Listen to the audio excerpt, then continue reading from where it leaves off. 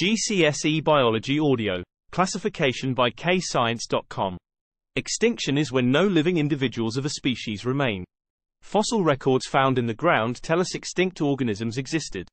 If an environment changes too quickly and is destroyed, this will destroy habitats of organisms that could lead to their extinction.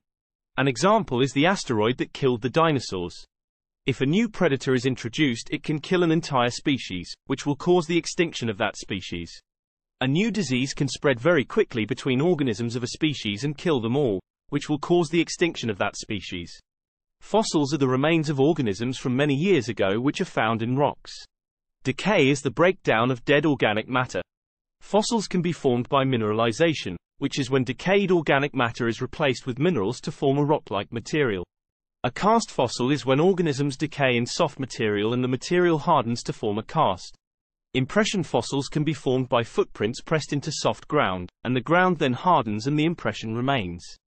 Preserved remains are the remains of organic matter that did not decay. We haven't found all the fossils because most organic matter decays without forming a fossil. Most fossils aren't found because they are underground, and many fossils are destroyed by tectonic plate movement.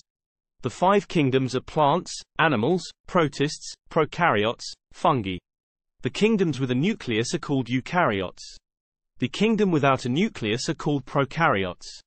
Protists, animals, plants, and plants all have a nucleus.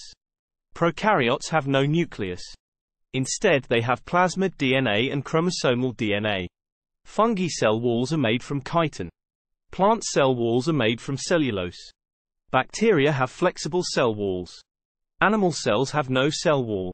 Plants make their own food, and we call them autotrophs. Fungi feed on dead organic material and we'll call them saprotrophs. Animals eat other organisms and we'll call them heterotrophs. The three domains are archaea, prokaryotes and eukaryotes. The eukaryotes have nuclei. The archaea and prokaryotes do not have nuclei.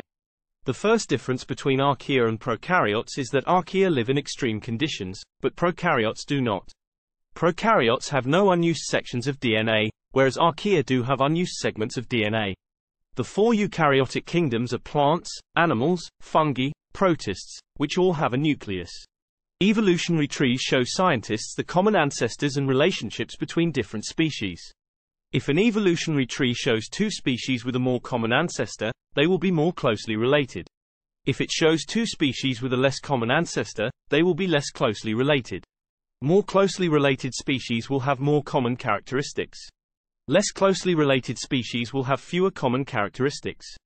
With modern technology, scientists can use DNA to show similarities between living organisms. Scientists use fossil records to show similarities between extinct species.